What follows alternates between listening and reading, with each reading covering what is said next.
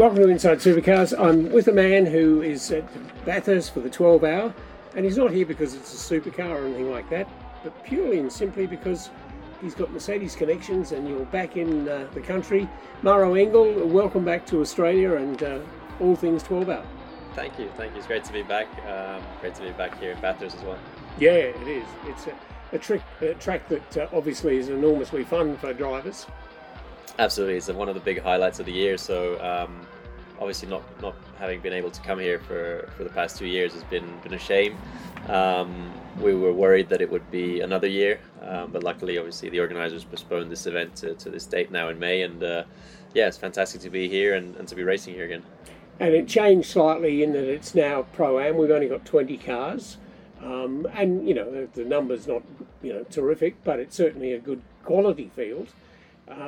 You must be pleased to be out against a lot of drivers, obviously, who know this place well. Yeah, for sure. I mean, I think this year was a good idea to make it a Pro-Am event. I think it gives some of the best AMs in the world the chance to get an overall Bathurst 12-hour win, which is by now one of the big endurance classics of the year, up there with 24 Hours of Daytona or Le Mans or Nürburgring. So no, I think that was a great idea to make sure the grid would be strong. I think we have maybe not the biggest grid, certainly this event's seen, but we definitely have a very, very strong grid. The leading cars, the top, I'd say 8 to 10 cars are really, have a lot of strong drivers, teams, obviously manufacturers involved. So it's definitely going to be a challenging event.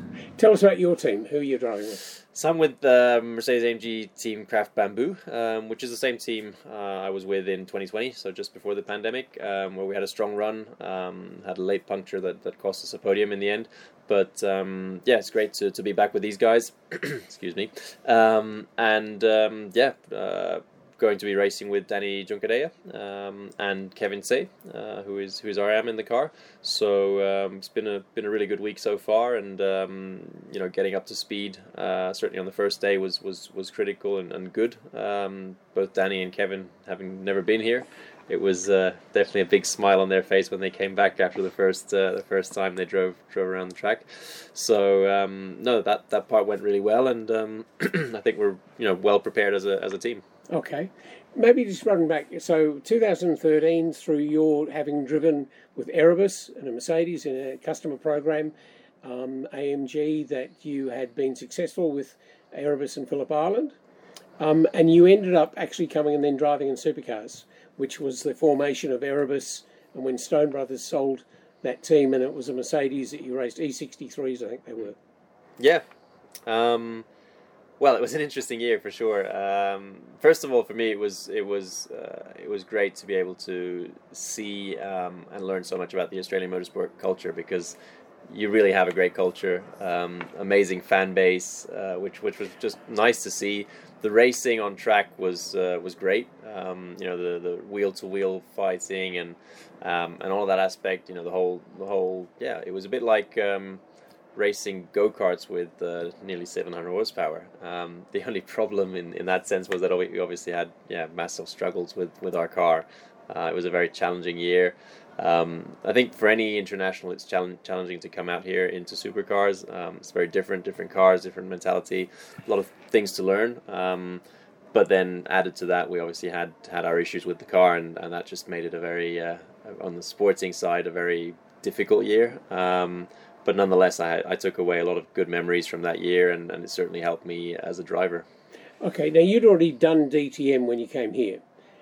How similar or different? I mean, you weren't involved in the days when they were changing engines in 30 minutes, were you? No, that was before my time. I was watching as a kid when in those days, but you'd probably have to ask Bernd Schneider more about that. Yeah. So it's not quite my generation. But obviously DTM was, I think, the next best thing you could do after Formula One in Europe, certainly. I mean, the level was incredibly high, both the level of engineering, the level of drivers, and the professionalism. And so for me, that was something definitely special to race there. And how would I compare that to supercars? It's difficult to say. They're very different championships, and I think it would be unfair to just compare the two championships. The main difference for me was just the competitiveness of the car. Well, one of the interesting things there, at that time, it probably was only two two makes, Mercedes and Audi? When I was racing in my first period in DTM, it was only Mercedes and Audi, and you had four new spec cars and four or five, depending on the year, four or five elder spec cars. So you had a natural difference there in what was achievable from the car perspective, how old the cars were. But nonetheless, I mean, the grid would be time-wise as competitive as supercars. You know, I mean, you'd have all cars within 7 or 8 tenths, or sometimes less. Yeah. And it was obviously a big introduction when you came here, and you went to Simmons Plains for the first time in Tasmania. Yeah, I mean, to be honest, learning the tracks was something cool for me. I've always enjoyed learning tracks, and back through my career, I raced in British F3, and I had a similar challenge back then, having to learn all the British tracks after having spent my Who was in F3 when you were there? Bruno Senna, Mike Conway, Sam Bird, Marco Asmer. You would have done Macau at that same stage? Yeah, I did Macau once in F3. I unfortunately didn't go back for the second year because I had a DTM test, which then took precedence, which was a shame, a real shame. I really regretted that, but it was the right decision at the time. No, Macau, I mean, certainly that entry list was amazing. I mean, just let alone our team. I raced in Macau with Carlin, and my three teammates were Sebastian Vettel, Sebastian Buemi, and Oliver Jarvis. So you know, just only that team was super strong, but also then the rest of the grid. I mean, I'm sure I'll miss most of the names, but a good 10 drivers that probably made it to F1, and another 10 that made amazing careers in sports cars or endurance racing. I think one of the most amazing sights, and having only been there once for it, but I did see it 3 or 4 times, when the F3 cars go out on the track, it seems like total mayhem because there doesn't seem to be any real system. Everyone just dives out there to get on the track.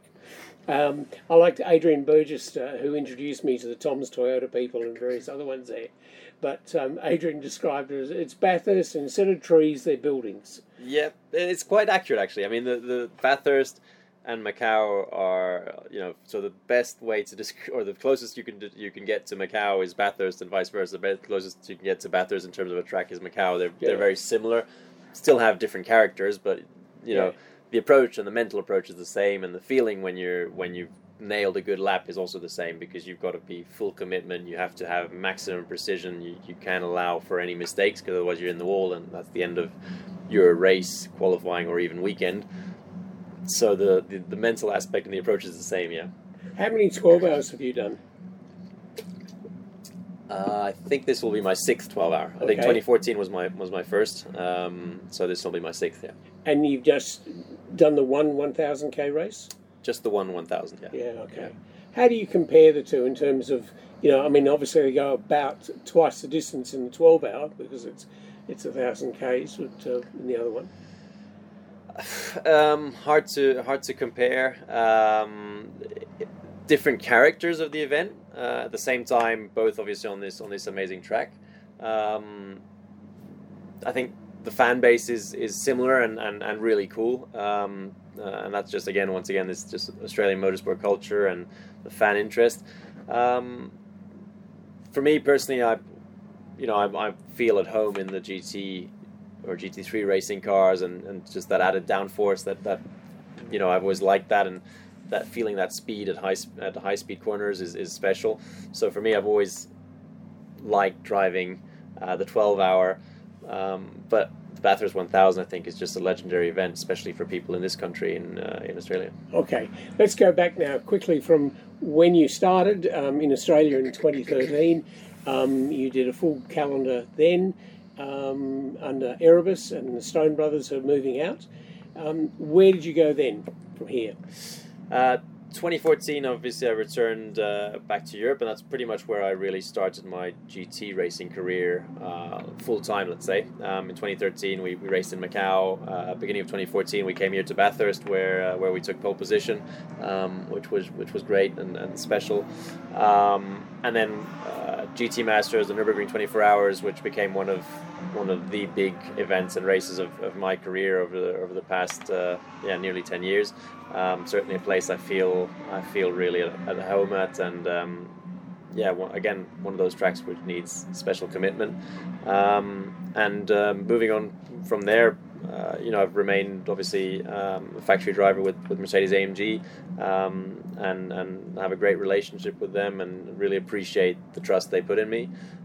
They've allowed me to do some other fun projects along the way, such as racing in Formula E for 2 years, which was definitely interesting. Who was the team running you there? I ran with Venturi. Yep.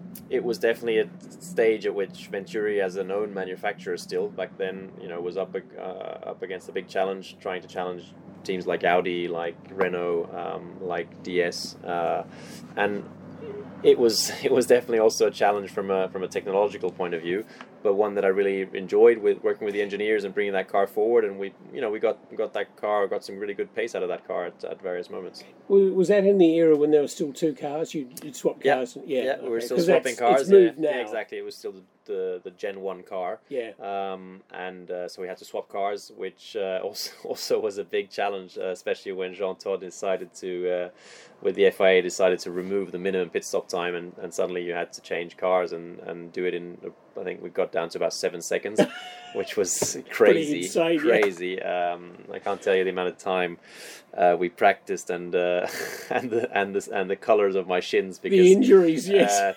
You're trying to slide into that car as quick as possible, and obviously along the way you'd really bang your shin and knees a lot. The battery's improved, so you're not doing that anymore though.